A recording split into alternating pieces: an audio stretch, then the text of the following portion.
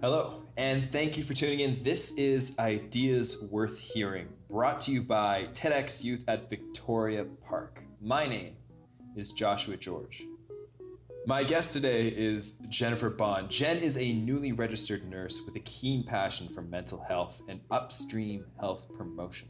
She strives to be an advocate for marginalized communities and believes that the greatest change always starts with yourself. Jen's ecstatic to share why addressing implicit bias with compassion is so necessary when we live in such an intercultural and diverse world. Jen, how you doing? Great. Thanks for having me, Joshua, and the rest of the TEDx Youth team. It always feels like such an honor and privilege just to be part of something that's really, honestly, I think so amazing. So thank you. I'm happy to have you. I'm happy to listen. I'm really excited. Excited. I was gonna say stoked and excited. I'm really You can excited. be stoked and excited. To have you here. So we're going to jump right into a conversation about implicit bias, specifically your relationship and understanding of implicit bias given your field, which is nursing, and how that can be articulated and manifest in various ways, right? So let's first have a conversation about implicit bias. Do you want to tell me a little bit about that? Yeah, so I would say, in my own terms, I would say implicit bias is a type of social programming that we get throughout our lives from a number of resources, whether that's our parents or caregivers or school authorities or the media that we're shown, whether that's movies, music, books, TV shows, advertisements, and government. I think is also huge. Like it's quite complex. I would definitely say. But essentially, what implicit bias does is that it it colors or it alters how we see the world through our own lenses because while we might be, for example, like us experience, sitting here experiencing I guess we could say the same thing. I have quotation marks because this is a podcast. They can't see that. We're experiencing this, yeah. Put same thing in quotation marks because while me and Joshua are both here in this interview, I'm coming in with my own implicit biases and perspectives as well as Joshua. So, do you have any good examples of an explicit bias, or excuse me, an implicit bias that come to mind that could really demonstrate what we're talking about? Yeah, you know what? I said I wasn't going to do this riddle, but you know what? I think it's such a prime example that I'm going to just talk about it. Okay. So, a few months ago, I went to an implicit bias workshop and was super eager to learn more because I had been introduced to the term of implicit bias and knew that, I had my own as well as does everybody. And unfortunately, when we're not aware of them, it can hurt those who we are caring for or care for. And so going in, I was really excited to learn, and they started us off with a riddle. And so the riddle is that there's a man and his son in a car, and the car crashes. The dad dies on scene, and the son is taken to the nearest hospital. And in the hospital room, the surgeon looks at the son and says, "I can't operate on this boy. He's my child." And how is this scenario possible? So this actually is a great device to discover implicit bias because what it does is it kind of engineers your brain to produce an answer that depends on those hidden biases you have. Now, traditionally speaking, this is a great riddle because the traditional understanding of male roles is one of the doctor is likely to be a male role, right? So your implicit bias for a lot of people would say that that's impossible, right? But of course, the answer to the riddle is that the doctor could be the mom, could be, and something that you pointed out the last time we talked, could have been maybe the other father. Mm-hmm. Yeah, yeah. Because it's 2020 and it's crazy. Things can, anything can be anybody. Exactly. And so, yeah, so the answer to the riddle is that there's two very likely or very possible choices. And one is that the surgeon is a woman and so she can't operate on her son. Or the other example is that the surgeon is another father. So we're looking at a homosexual couple. And yeah. I remember when I heard the answers to the riddle, I was just so profoundly stumped. because I was like, how did I not think of those? Like, I identify as a feminist and as a strong advocate and ally for the LGBTQ2S plus, my apologies, population. And I wasn't able to come up with either of those answers. In fact, my best answer was that the father that was in the car that had died on scene was actually a Catholic priest. That's how the scenario is possible, and I think that really talks about how important or how much our environments influence us, whether we realize it or not. Because I was raised Catholic, and my mom would probably still consider myself Catholic, even though I don't. But it says, like, that was my best answer. I couldn't think about the woman being a surgeon or being being a gay couple, and I'm just, it really stumped me. But it also really humbled me and grounded me that it's like, yes, I do see myself as progressive, but obviously I have a lot more work to do still. Well, and when we talk about work that is to be done, especially in the field of equality, which is ultimately what we're all pursuing, right?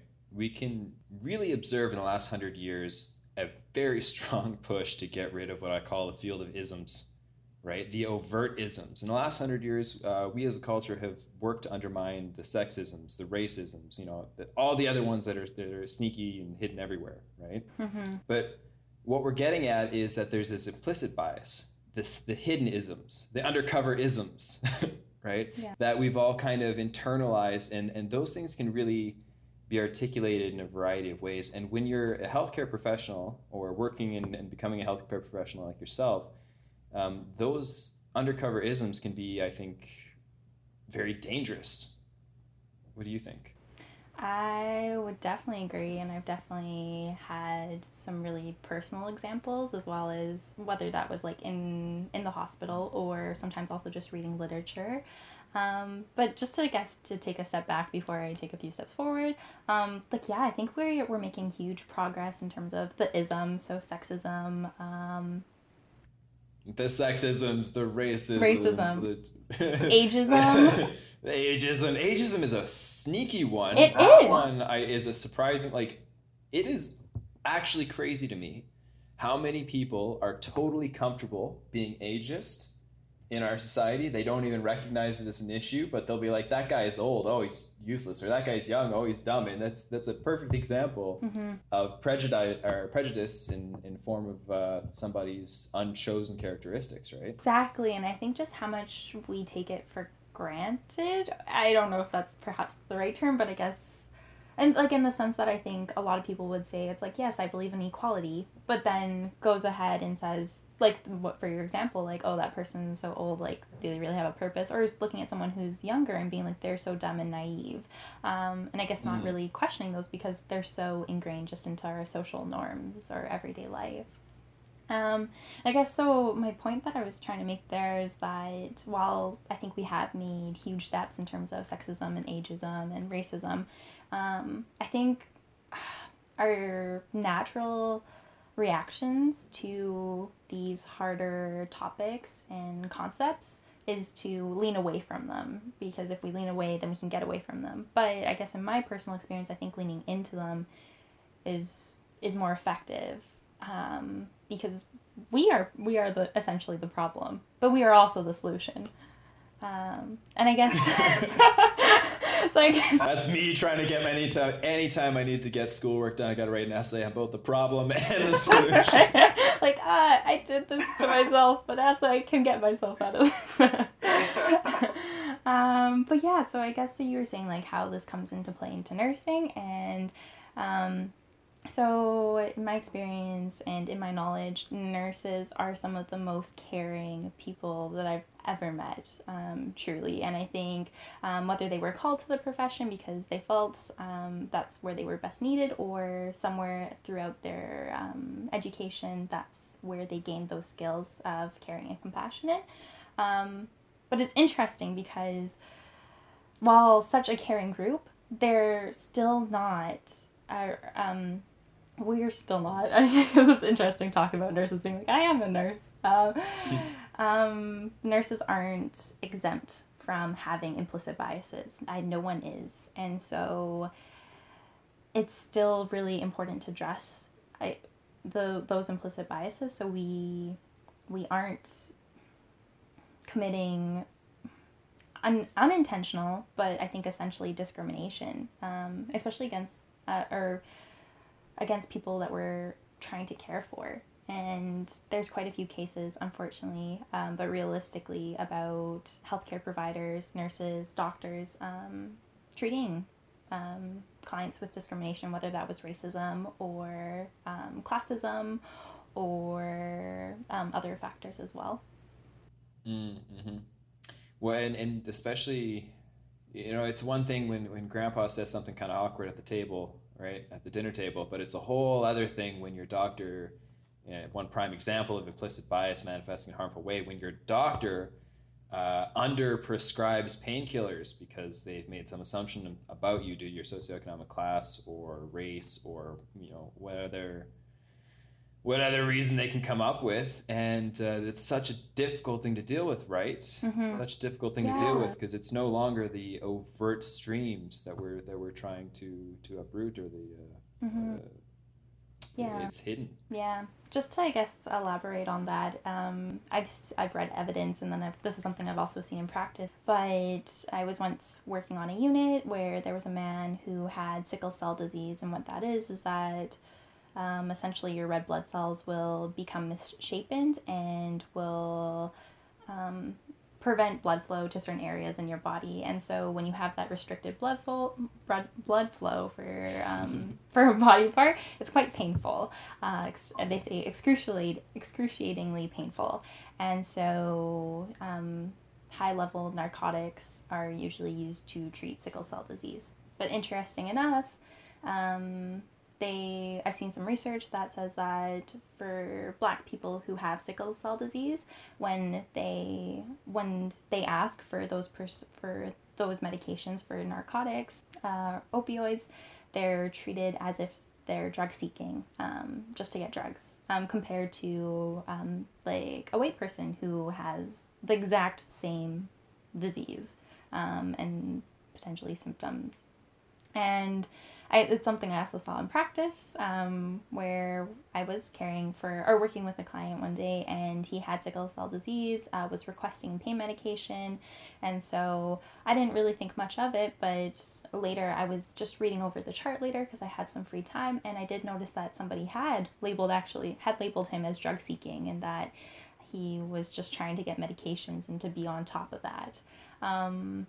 And it put me in a very weird situation being a student nurse, in the sense that I was like, oh, like I caught this, and I caught this sense of discrimination, and I'm like, no, like he needs the drugs. But then another part of me questioned, and I was like, but if someone else is a healthcare provider and they say this, I wanted to trust them as well, but a part of me was also like, it was a very sticky situation. I think a lot of when discrimination happens, it often is. It's very gray. I don't think it's black as white as we sometimes think it is. Well, and see, that's the most difficult thing about trying to uproot this issue, especially as a young professional, and newly introduced to the field. How are you, in your position, supposed to grapple with this issue? How are you supposed to confront your superior and say, hey, this is exactly what I've read about. This seems to me like a situation where you should have done something else, and you can't even explain to me why you didn't do that other thing. That's because it's implicit, and especially because we're talking about an issue that's so hard to categorize. There's a reason it's called implicit. It's hidden. It's undercover. So nobody's ever going to walk up and say, no, I didn't do that because he was, I didn't give him the right meds because he was, black or this or that, the other thing. But it's that hidden mechanism where you have to be extra conscious. What I'm wondering then is how are you, as a young professional, how do you address this issue? Like, have you got any ideas about how to confront implicit bias? Yeah, there's definitely quite a few number of ways, and I think for each and every person that's a little slightly different. And so I think it's really finding things that work for you, and also recognizing that when you try something, it won't work for you. And that's totally okay as long as you keep trying different avenues and different paths. Looking at myself personally, I am quite extroverted, so I love learning through people. And so it's been interesting, but something that's super easy for me is to make friends who don't look and live, speak like me, from diverse backgrounds, because I think it's very interesting if sometimes if we take a hard look at our friend groups, they're a lot like us, whether that's in terms, sometimes not, but I guess sometimes in terms of, socioeconomic class, in terms of race, in terms of age, so trying to branch outside of that, like, it's my goal, I guess, to like have like friends of just like of all ages. Like I would love to like just hang out with some 40-year-olds and 60-year-olds and be like, what's up? What's life? And but also some like really young children, I think would be just very eye opening. But also, of course, from different like ethnic backgrounds, I think makes a huge difference, because what is a norm for them might not necessarily be a norm for me. And so what happens is that when I hang out with people who have different backgrounds, I become more conscious of what those might be. So I think like diversifying friend groups can be really beneficial. Another one is there's I believe it's called Project Implicit, and it's designed by Harvard University. And what it is that you go through, they have a number of different tests to test different specific implicits. Whether it's amazing, because when I went on the site, I was like, I didn't even know that that bias could exist. So for example, there's one for weight. Then there's another one for race. There's age, sexuality, among like quite a few others. And so they take about 10 to 15 minutes to complete, depending how fast or slow you are of a reader / answerer.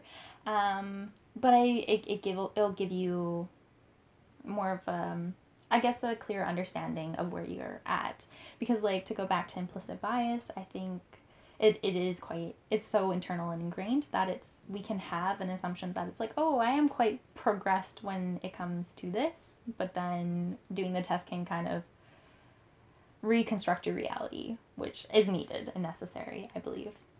And then I think a third one, last one, because groups of three. But I think definitely compassion towards yourself when you uncover those implicit biases, when things make you uncomfortable. Doing your best to recognize that you feel uncomfortable and asking why, but not in a sense that's accusatory, in the sense that it's like, oh, you're like, I guess, for example, when I've come across some of my implicit biases, I've been like, wow, Jen, you're a terrible human being, you suck. And I don't think that's the case, but that was my first reaction. But how, I guess, when I've applied compassion to those moments, I've shifted away from accusing myself of being a bad person to more of being like, why do you think these biases exist? What environments, what influences, and just reshaping that can really, I think, be really beneficial. So that is Jennifer Baum's 3-step process to undermine the secret isms. The first, diversify. Diversity is key. From economics to culinary arts, diversity is the secret. It's the spice of life. The second step is to check out Project Implicit from Harvard, so you can find out that you're still a piece of trash regardless of all the hard work you've done, because you have those implicit biases. We all do, but the project is to root them out. And the third step is to be, what'd you say? Compassionate? Compassionate. Be compassionate. To be compassionate. Well, it's no secret that compassion is going to be the thing that saves the universe, isn't it? No, it really isn't. I wanted to just give you like a little applause, because thank you for summarizing that, because I was like, wow, am I droning on or what? And then just summarizing them, I was like, thank you so much, Joshua.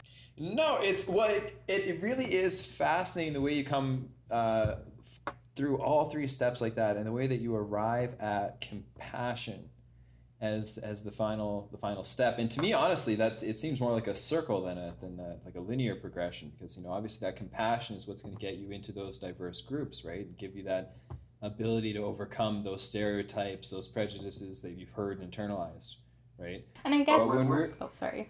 no, jump in.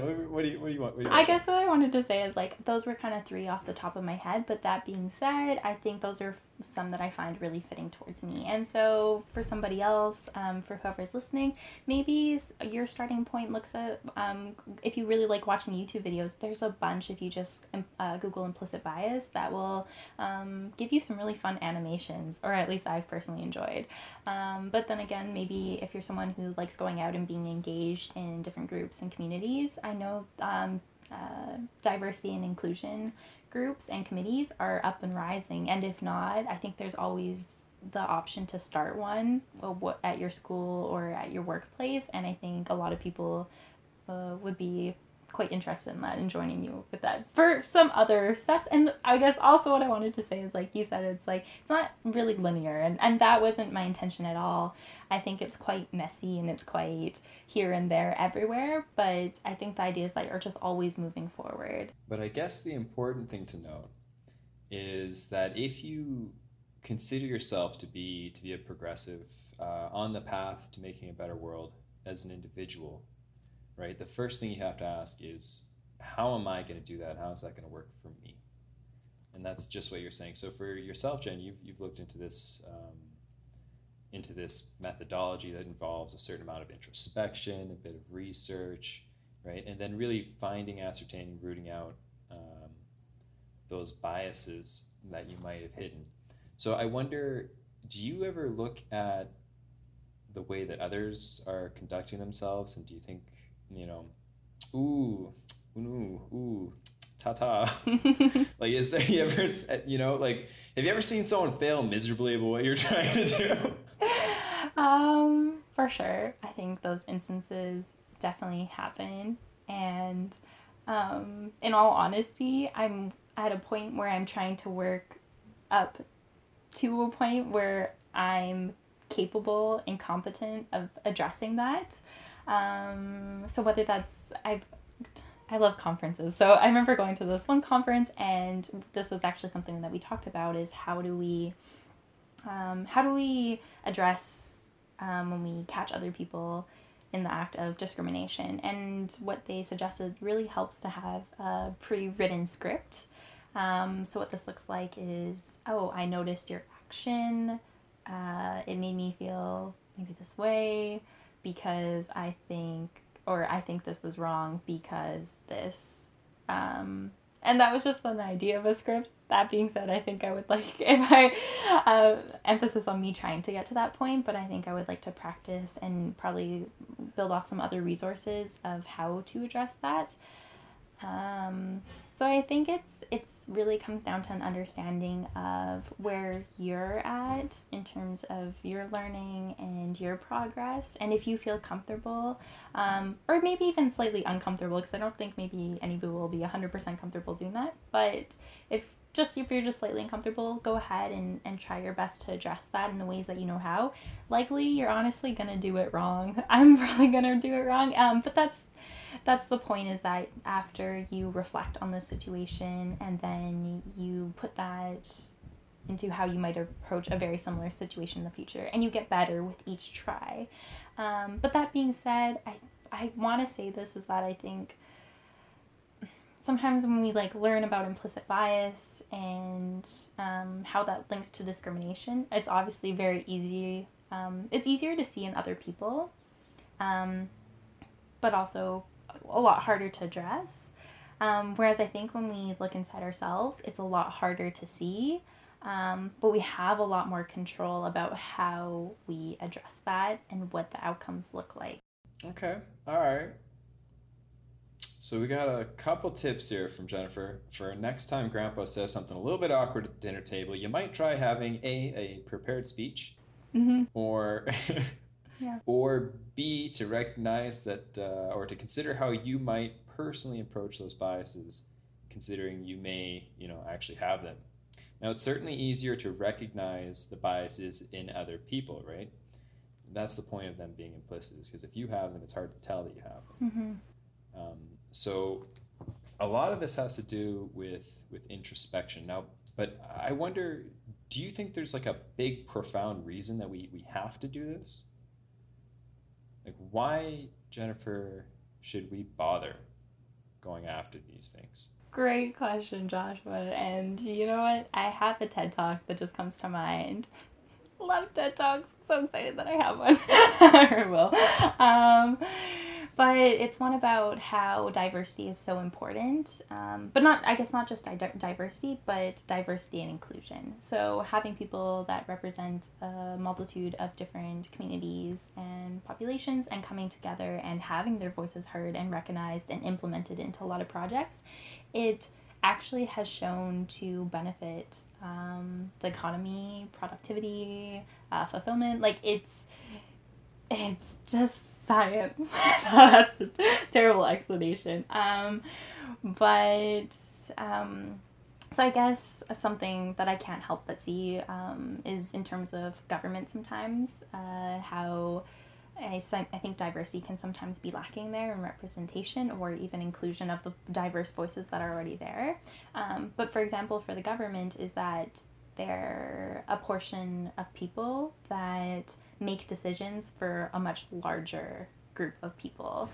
And so when the group that's making the decisions doesn't have sometimes the personal experience and the lived experiences of the people that they're trying to serve, sometimes they get it wrong.